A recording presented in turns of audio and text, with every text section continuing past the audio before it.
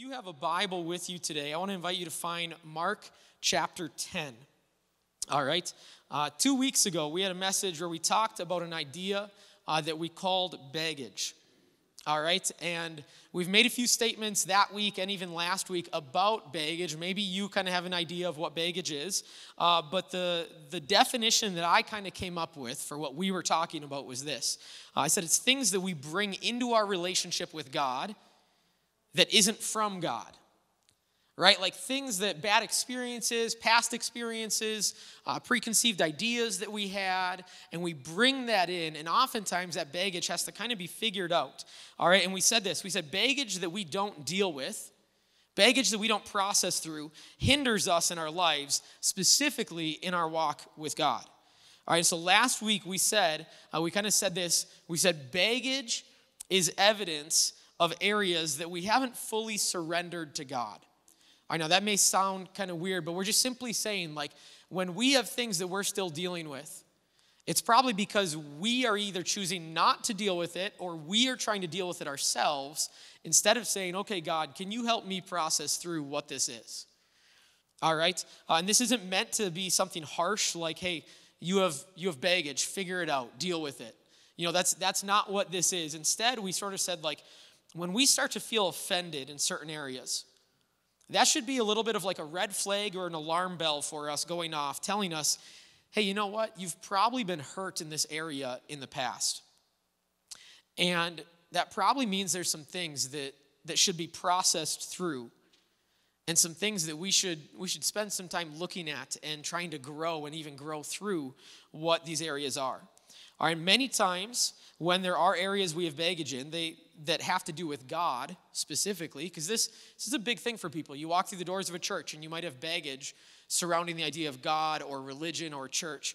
It's often because we have been hurt by a church, we have been hurt by Christians, or even we were hurt, and I'll phrase it this way, because of maybe a misunderstanding that we had about God.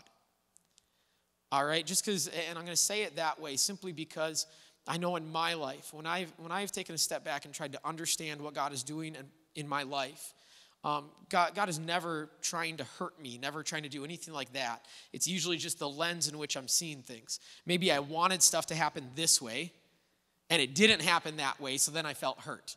Well, that's not really necessarily God hurting me. And so that's kind of what we said. And the goal, again, isn't to say that you're wrong and deal with it. It's try to gain a better understanding and realize that, unfortunately, humans make mistakes.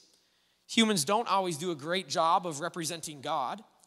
And a lot of our bad experiences begin to just color how we see God, how we see this amazing, encouraging, loving, holy God. And so when we begin to attach other things, it's often because of hurt. And when we can deal with those areas, it allows us to let go of them, to surrender those to God, and to continue to grow closer to Him. So in every area of our life, I think I want to stop and ask the question, am I fully surrendered to God in this area? All right, that is what we are called to do. All right, we should be continually having a self-assessment of that. And so last week we started a series that we're just calling Fully Surrendered. Right? Like we came out of this idea of baggage, and a lot of people, it resonated with them. They're like, yeah, that's where I'm at. I'm trying to deal with this stuff. And so we decided to just go into a few weeks of this idea of being fully surrendered. All right? And we looked at examples that Jesus gave of what it looks like to be fully surrendered in certain areas. Specifically, things like, how can I be fully surrendered when it comes to my family? That's one I've kind of said, I struggle with that. Specifically, my kids, like just trusting God with my kids instead of trying to control everything that surrounds my kids. All right, we said, what does it look like to be fully surrendered with my emotions or with my interactions with other people? Especially interactions with people that I don't particularly like or get along with. What does it look like to be fully surrendered in those areas? And as we read through some passages, we saw that Jesus has an incredibly high bar of how he phrases some of these things. And it's difficult. And so over the next 2 weeks, today and next week, we plan on looking at two specific areas that I think a large portion of our church, and people in general and Christians in general kind of struggle with. All right, and so like all things, people in the room will have different experiences. Each one of us will be in a different place. But I would encourage you, if as we begin to talk about some of this, if you feel your guard go up, if you feel defenses kind of go up, if you start to put walls up and feel offended, to actually take a step back and ask yourself, okay, why? I'm not saying that it's wrong even, but why am I starting to feel that way? And begin to think through what has happened in my life where I feel the need to get defensive in this moment. And more than likely, there was a bad experience that you had in your past, or someone that you loved dearly had a bad experience in their past, and you're carrying a little bit of their baggage. And I think this is important because we don't want to stay there. We don't want to let those things shape our life. Let's learn, let's grow, let's move past and step into the life that God would desire instead of being held captive by bad experiences.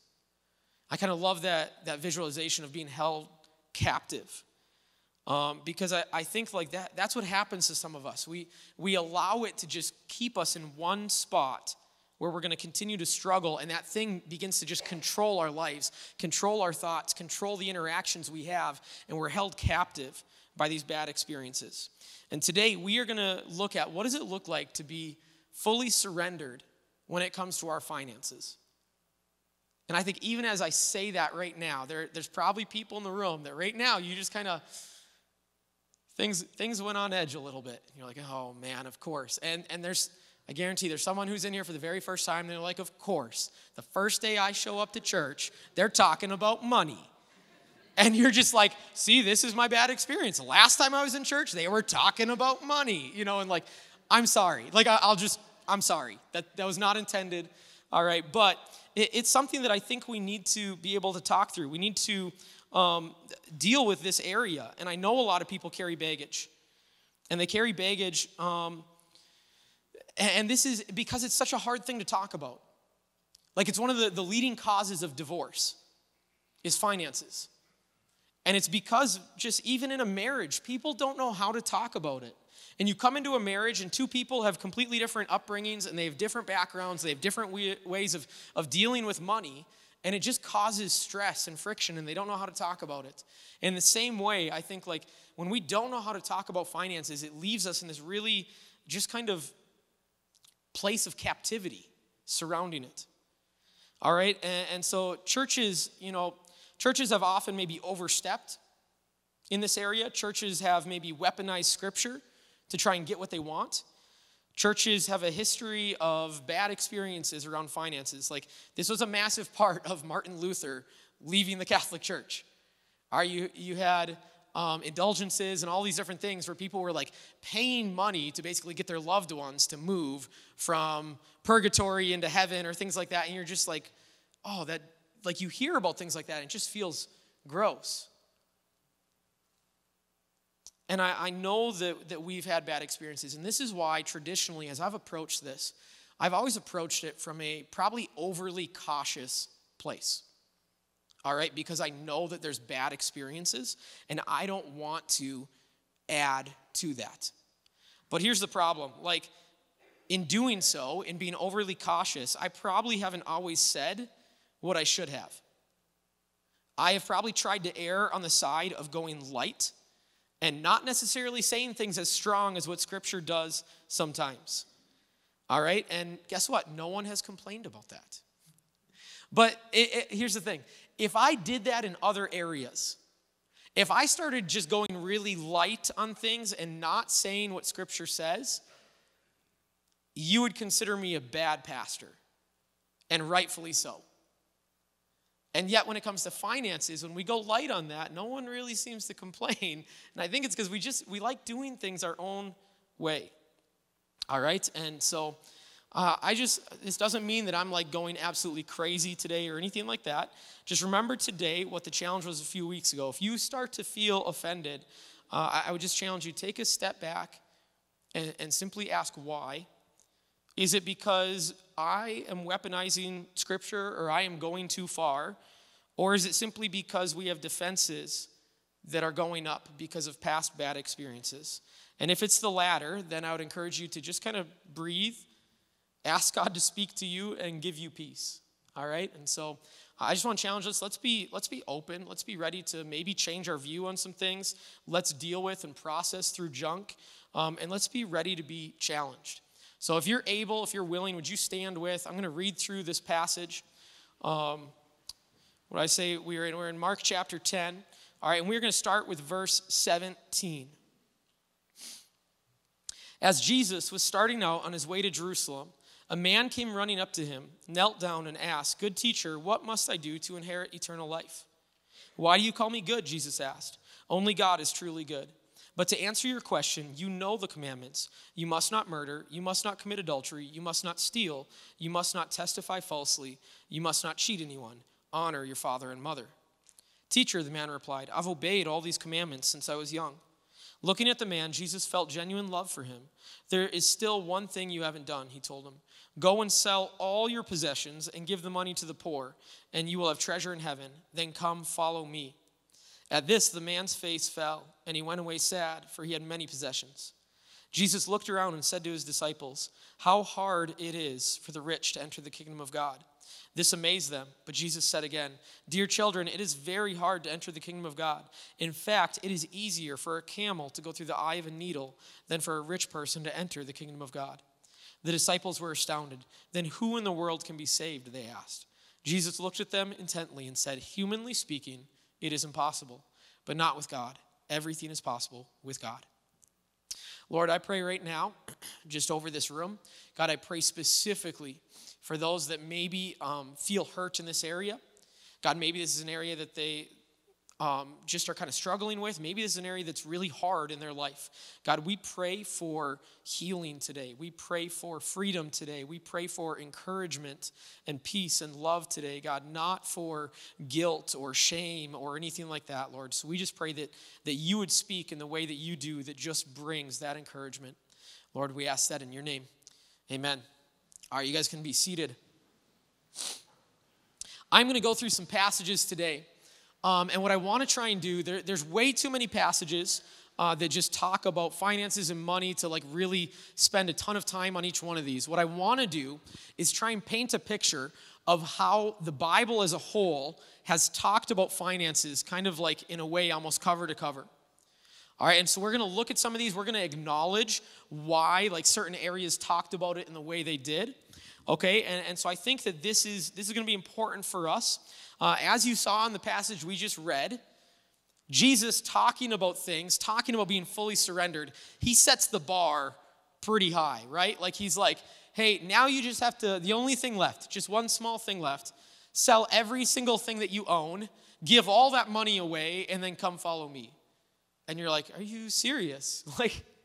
But here's the thing, as we read this, as we kind of dig into this, I think we can safely say that being fully surrendered doesn't mean that you have to sell everything you have and give the money away. Okay, so everyone take a big like sigh of relief. Okay, all right, so just so we get that out of the way. This is the only time that Jesus asks someone to do this, so it isn't necessarily a normative pattern. Now, I want to set up a little bit of like a spectrum of what giving has looked like in the Bible or how it's been taught, and what we do take from this passage we just read is this, is that you do have to be willing to do that if God would ask you that. That's a big thing. You have to be willing, like you have to not be holding anything back. Emily and I have some friends, technically it was actually her friend's parents, and they had raised their kids. He had worked for the postal service, worked until retirement, had a pension. They became empty nesters. They were like, all right, we're going to start living this life that like we had kind of been planning for. They bought a little bit of like their dream house as empty nesters. And all of a sudden they start to feel God asking them to become missionaries. And how many of you guys would say, yeah, God would have to speak real loud because I'd probably ignore him at least a few dozen times. Like they're in this spot, like everything they've worked for, and they follow this. They sell everything. They sell everything, and they start to go overseas as missionaries. And they are missionaries that we absolutely love. They are presently doing an international church in Indonesia. They were previously in Morocco for a lot of years. And what I love is when I talk to them, like there are zero regrets in their life. They know they are exactly where they're supposed to be, and they are just like excited and loving life, which I think our fear is that like that's not what's waiting for us. And so like it is crazy to hear about when God does ask people to take that step, whether or not they are willing to do that. And so that's kind of a crazy example of like a little bit of the extreme here. All right. Now I want to lay out a little bit of what we see in Scripture, and I'm even going to go kind of to what the bottom of this is, where people are still kind of in this spot that we would say they seem to be financially surrendered to God. In the Old Testament, God's people were governed by the law that God had laid out for them. It was super in depth. You probably know the 10 Commandments. I don't think any of us can recite the 500 some laws that they had, and they continued to add to that with like oral tradition where they added their own laws in there. There's all these different laws, all right? This is probably the part of the Bible where if you've tried to read the Bible in a year and you ended up giving up, it was probably in the thick of the laws, right? You're like, oh man, I can't hear one more of these. Understand though that like what the laws were for.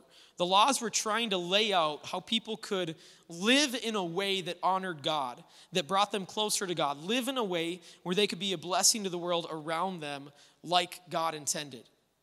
All right? And many of the laws tried to make it so that they could live as like harmoniously as possible with other people. And when it came to trusting God financially under all these laws, there were several pieces to it. They had what they called a tithe of their crops. Tithe just simply means 10. All right, so this was 10%. Crops was kind of their source of money. And they would give 10% of the first fruits. So this meant like the best of their crops, the first of what they had, they gave to God. All right, so Leviticus 27, I'm just going to read this little chunk here.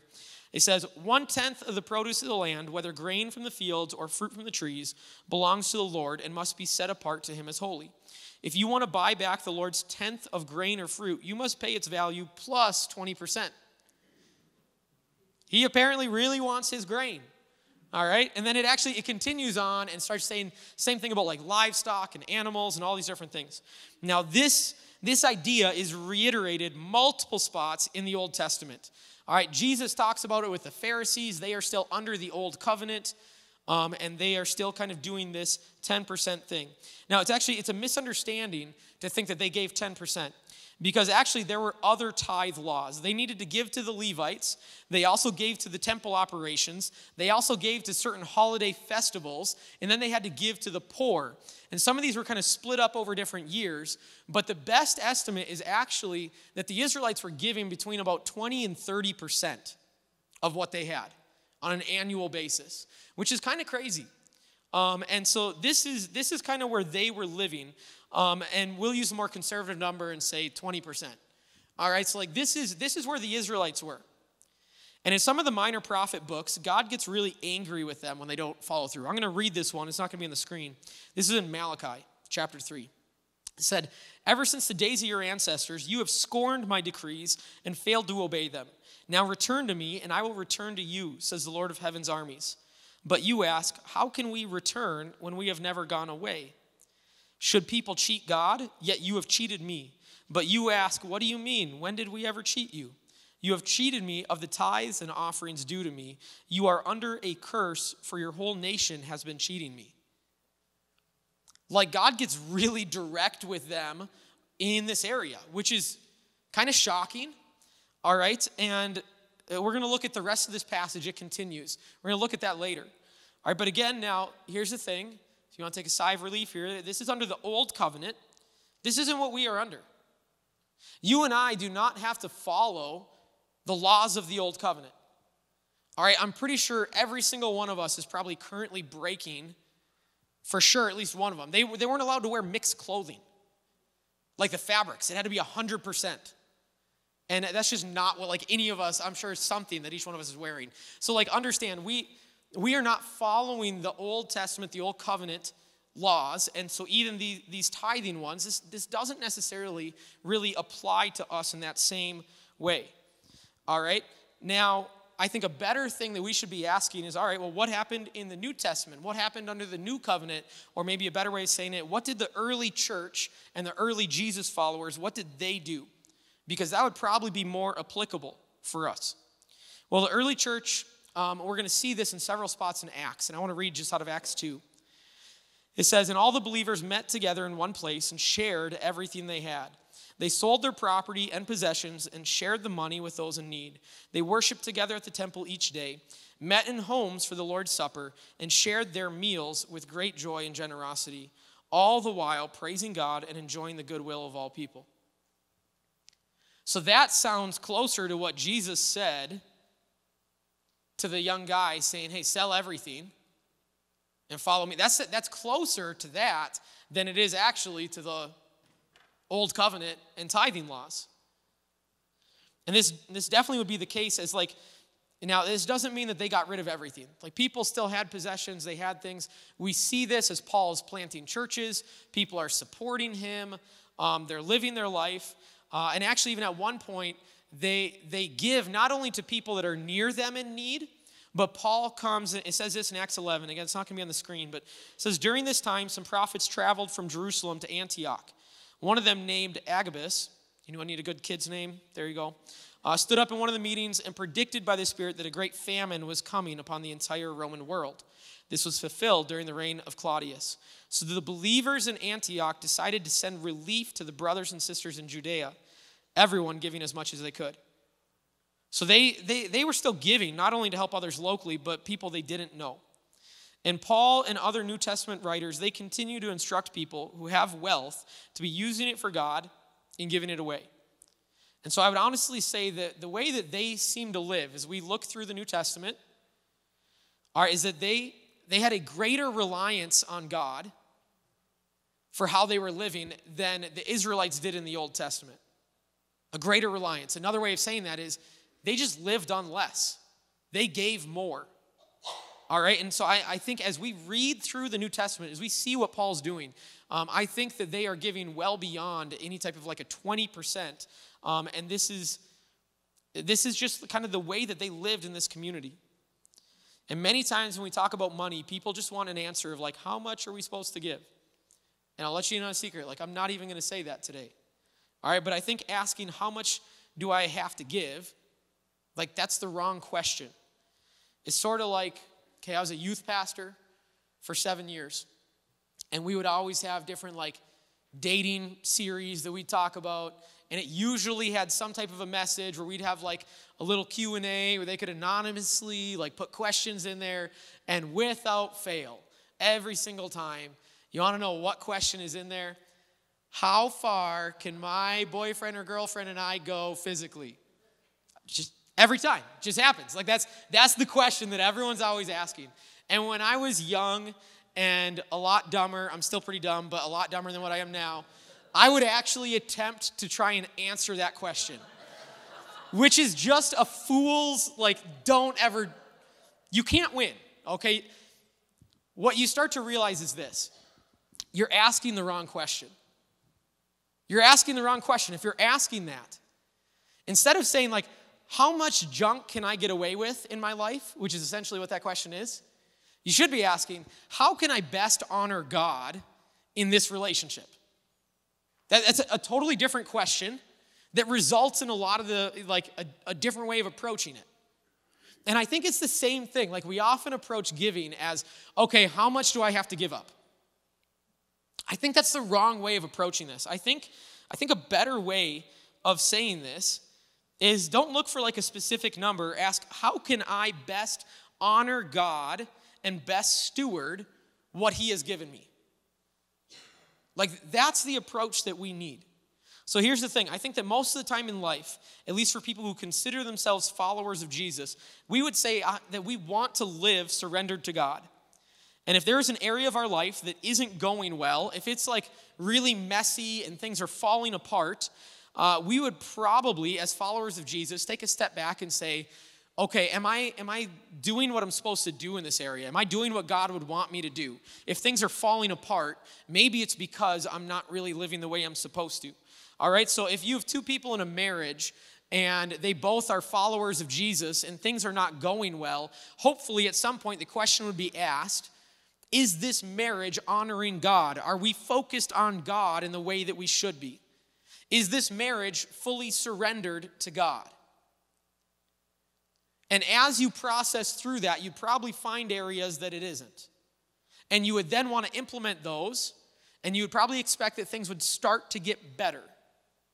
Okay, or with parenting. If you're parenting kids and things are not going the way that you think they should, and those kids are not listening, they are not respecting you as parents, there's all sorts of issues that are going on. Parents, don't look at your kids in the room, okay? If those things are happening, like you would probably take a step back and say, is my parenting, the way I'm doing this, is it fully surrendered to God? Am I doing this the way that maybe I'm called to do that? And if we aren't, we would probably try and fix those things. Now, here's the problem. What happens when we are struggling financially? Do we go to God and say, God, what am I supposed to be doing with my money? Or do we start looking at the world around us and thinking, the problem is I just need more money. I don't have enough money. So I need to figure out how to get more money. Maybe I need to kind of, if I can't increase the income, I need to decrease the expense or something. But we kind of just approach it from this really logical way. Instead of saying, God, what does it look like for me to be fully surrendered in my finances? And believing that if I actually am living fully surrendered, that maybe things in my financial life would actually start to go better. And the reason why we struggle to do that is this, because God's way of being financially surrendered is completely illogical. It is counterintuitive. If you don't have enough money, give more money away. And we're sitting there being like, no, I've tried that on Microsoft Excel. The red number got more red. But this shouldn't surprise us. Like, God's way is always seems to be counterintuitive, backwards, upside down from what we would think is the logical way of doing this. We think if I don't have enough money, I need more money, not give more away. And it really ends up being about trust. Being surrendered to God is all about trust. And we said this last week. It is about trust. If God calls us to sell everything and follow him, that would be a massive step of trust. And I think what happens is some of us think, if God did that and I knew he was saying that, I would follow through. All right, but here's kind of the problem with that. It's sort of like people who would say, oh, wow, you know what, I love my wife so much that I would lay down my life. I would die for her. And yet, I'm not willing to give up a weekend of hunting to take her on a nice, long, extended date and invest in our marriage. Right? So when you're not willing to do the little things and put in the little bit of work that has to happen, can we really trust that you're willing to go to these big, crazy extremes? I don't think so. And so I would love to say that I would sell everything and follow where God's leading me, but I have to ask the question, am I actually, that's a big step of trust? Am I even taking little steps of trust right now? Am I willing to do that? If I would say, I think God would provide for me when I have 0%, everything's gone. And I think a lot of Christians would say, God would provide for me. I trust that. And yet we struggle to say, I think God could provide for me if I had 95%. God would struggle to provide for me if I had 90%, if I had 85%, if I had 80%. If I was living on 50%, there's no way I could do that. And yet we'd say, oh, God would take care of me. If everything disappeared, if it was like Job and everything went up in flames, God would provide for me. When we live in a way where we are constantly trusting him to provide, it makes it a lot easier to trust him in difficult times. And so here's a phrase I want us to just kind of take with us.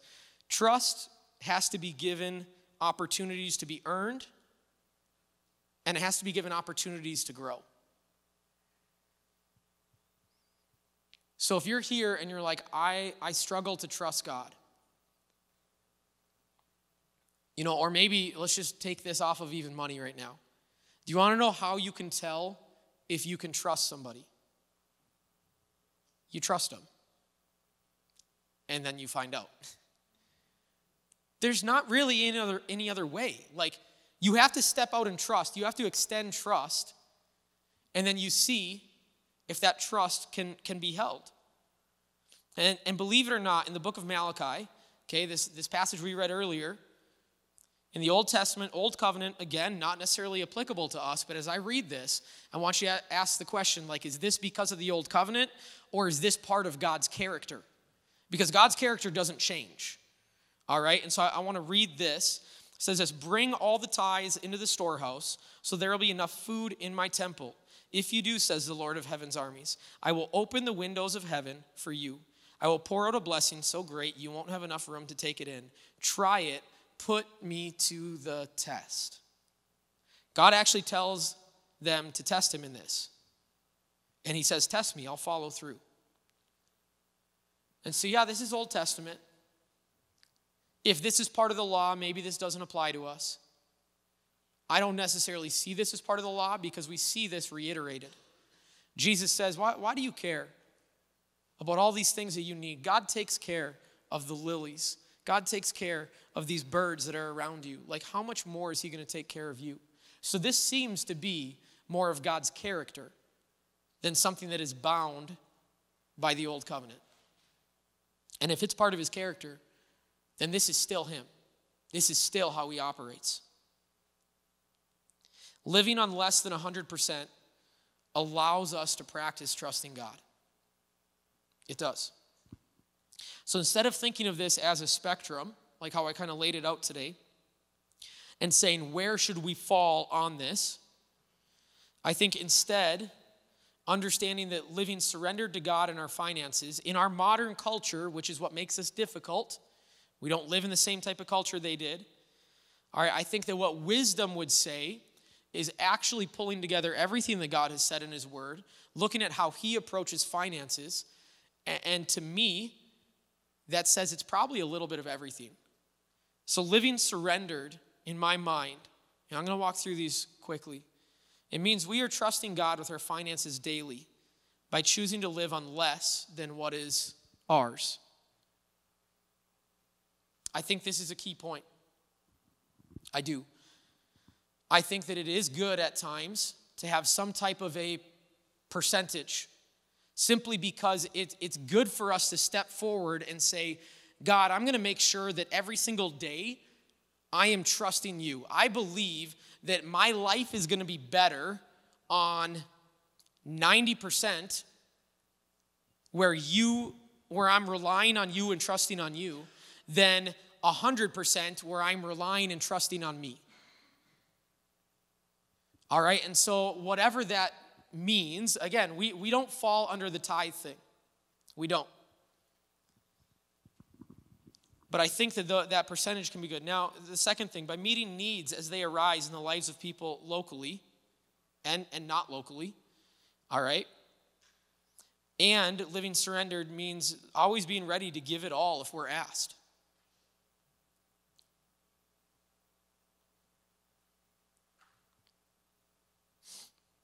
I'm not going to tell you what you need to do with your finances.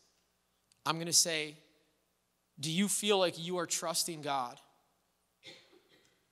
Do you need to grow in that trust? And this is not a specific number. Throughout Scripture, I will say this. What it seems like is for someone to begin to trust God, he is starting 10, 15, 20%. Like he's like, hey, do you trust me? I don't really know if you living on 99% and giving 1 means that you really trust me. Okay, now that's, again, I'm really trying not to overstep this. I can't reiterate enough. We are not under any law that forces us to tithe. But I think we're called to trust him. And it seems like for God, starting to trust him starts closer to about the 90 or 80% of living off of. Now, I think it's human nature for us to overestimate how generous we are. Some people give $10 to somebody on the street, and they ride that generosity high for the next 6 months. Did I tell you I saw a guy, if I rolled down the window, I gave him $10. And you're like, yeah, that was 5 months ago. Like, what have you done since then? And we just we overestimate how generous we are. That's part of life. All right? I did a little bit of math here. If we wanted to give to the needy in the same type of way that I think the early church was doing here, taking median income of Todd County, things like that, you would have to give $10 to a person, actually 3 different people, every single day of the year. So you wake up, you put $30 in your pocket, $10, $10, $10. Next day, $10, $10, $10. Next day. Now, honestly, that's about what they were giving. The best way I can kind of figure that out to people in need. And I'm only saying that to use this as a gauge for me to understand I am not as generous as what I think I am. And you could argue, but I pay taxes. And the taxes go to help people that are needy, and it supports welfare, and it supports WIC, and it supports all these things. You're right. Like, honestly, and if you want to factor that in, go for it. Because for the Israelites, they lived as like a community. We could say that part of the tithe was in a way almost like a tax to care for the needy. You want to factor your taxes in, go for it. I'm going to tell you, you still are not, I'm not as generous as what I think I am, even when I factor those things in. I know for our family, having some type of a base percentage that we go off of helps. Not to be legalistic, but it makes sure that every single day I'm waking up and starting my day saying, God, I want to trust you. I want to trust that you'll provide, and I want to grow in that trust. And then as I go about my day, I'm constantly just asking and looking, and I'm sure I miss this, and I ignore it at times. I'm not trying to put myself on a pedestal because that's not where I'm at. But just asking God, what else would you have me do? What other needs do you see around me? What things can I take care of? How can I be more generous? And we like to have that percentage because it's easy to just potentially write a check and be done with it. But that's not what we're called to. We're called to trust God. And so I think if you're going to write a check, that's fine based on a percentage, but then continuing to ask, what more, God, would you want me to do? And the way trust works is usually you have to keep giving more and more trust. So if you're starting at a spot, and this is something I think that like Emily and I need to talk about, is we probably over time, we should be trusting God more and more.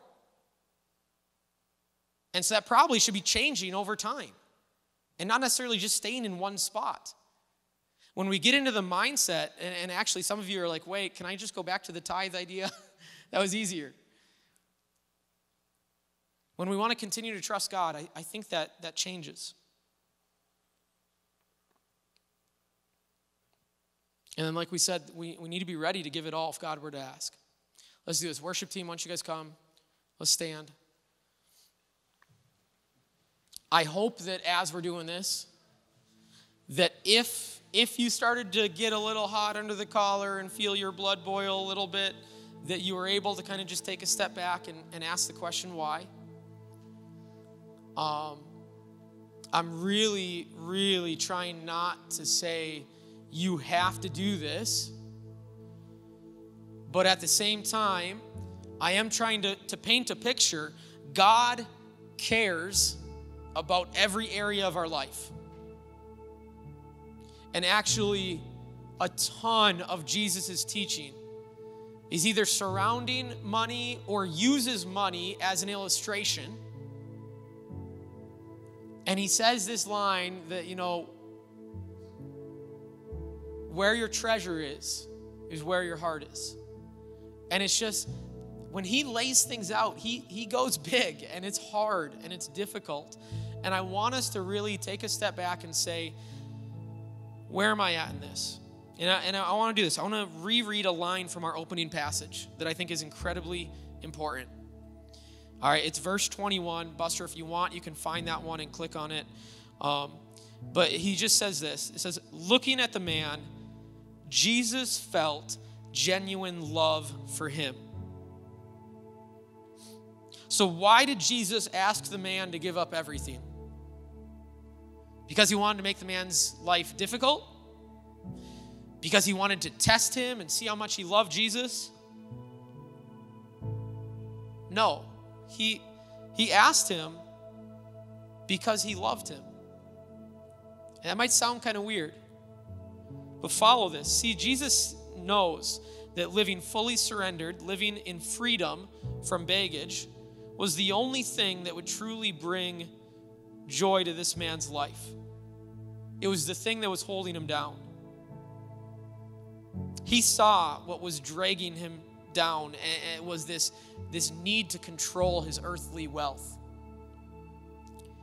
That's why the man walks away sad. He walked away still being in bondage, still carrying the baggage, and not finding the freedom that he so desperately needed in that moment. Jesus says this because he loves the man. That is the motivation here. So please understand, my purpose today was not trying to offend anybody. It wasn't trying to get you to give more to the church. My purpose was trying to teach what we see in Scripture and to try and represent it as accurately as I could. And it makes it hard that there is not a perfect system laid out in the early church for us to follow. But I do know this. It demanded a lot of them. It demanded more than I think most of us, if not all of us, are doing. And I think God doesn't lay out this easy system on purpose, because then we get lazy and disconnected from trusting Him. To some people, the classic idea of a tithe really isn't going to cause you to have to trust God that much. Maybe you're at a spot in life where you're just, the amount of money you have, it doesn't cause you to rely on God. Maybe for someone else, kind of the classic teaching of like this 10% is like, how could we ever do that? We're barely making it by as it is.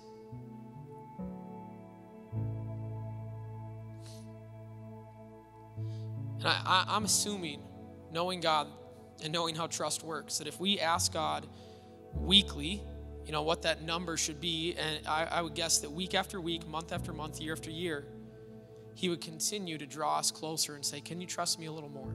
Can you trust me a little more? So I want you to just kind of ask this single question to yourself, and hopefully this doesn't come across as guilt or anything like that. The way that you handle your finances when it comes to God, do you feel like you can adequately say, I am trusting God to provide for me in the way that I handle my finances? It's not meant to be any amount of guilt or anything like that. It's a question every single one of us needs to ask and continue to ask frequently, because that's how surrender works, is we just keep giving up more and more until we're fully surrendered. And so when our finances aren't going well, don't look to the world, the same world that just spent a record amount of money on Black Friday, more this year than any other year before. All right, let's not look to the world on how to deal with money, because that doesn't seem to be great. Instead, let's start to not rely on ourselves, but rely on God. And I do want to say this. That verse in Malachi that people talk about, this idea of like give and God's going to provide, that has been twisted and is something that's kind of referred to often as the prosperity gospel, which is if I give 10%, God's going to give me 20%. If I give, it's going to this. And if I'm giving, I'm going to be living this best life. And let me just tell you, I am not peddling that crap. That is garbage, it is trash, and it is not biblical. All right? Because the reality is, there are times when we give and we trust God and it hurts. It hurts. If it didn't hurt, if everything was just always great, more people would easily do this. That's not how trust works. So I'm not telling you everything's going to be perfect and exactly what you want and you're going to get everything in the world you want. I'm saying our God has promised to provide. And so I want us to process and think through some of these things. And so Erin's going to come. She's going to just kind of move us quickly into a time of response here. And but again, I really hope this is not something that is landed as an offense or anything like that. If it is right now, then just disregard everything I just said, and we'll revisit it another time. All right? Because what we want to do is just move closer into our trust with God. And some of us have to work through some of the baggage we have before we're actually ready to take those steps. And I'm acknowledging that. That's fine. Work through that, though. Don't just leave it. Work through it. So, Aaron, would you come? Yeah, I just, it's a process. I think I said this last week, doesn't happen overnight. This is something that I think when we say we trust God and He will provide for us, we're thinking it's going to happen the next day or something. But trust takes patience and a willingness to sit in a waiting period, right? In order for us to grow, we don't just change automatically. It's a transformation. And so, like Pastor Josiah said, if this is something that you're already like, maybe you felt walls go up and stuff like that, I just want to say the same thing as Pastor Josiah. Work through the process. Begin to ask God about it, but don't let it sit. Don't walk out the doors and just go, well, I don't agree, and leave it there, but begin to ask the questions and begin to ask the right questions. I think that's so incredibly important. He said that early on in the message today. Ask the right questions when it comes to all of these areas in our lives that we struggle with. And so I just want to pray for us. Actually, I'm going to invite our prayer team to come now. We're going to have prayer team members up front here. There's communion in the back. If you feel like maybe a response of yours is, again, to go back to the place of, God, what have you done and provided for me? You've given me a way to have a relationship with you, and you want to just acknowledge that and take that time. So we're going to have prayer teams up here, but I just want to pray for all of us, myself included, when it comes to our finances and being willing to trust God with this. So, Father God, we need your help. We are just this morning standing here acknowledging that we don't get this right.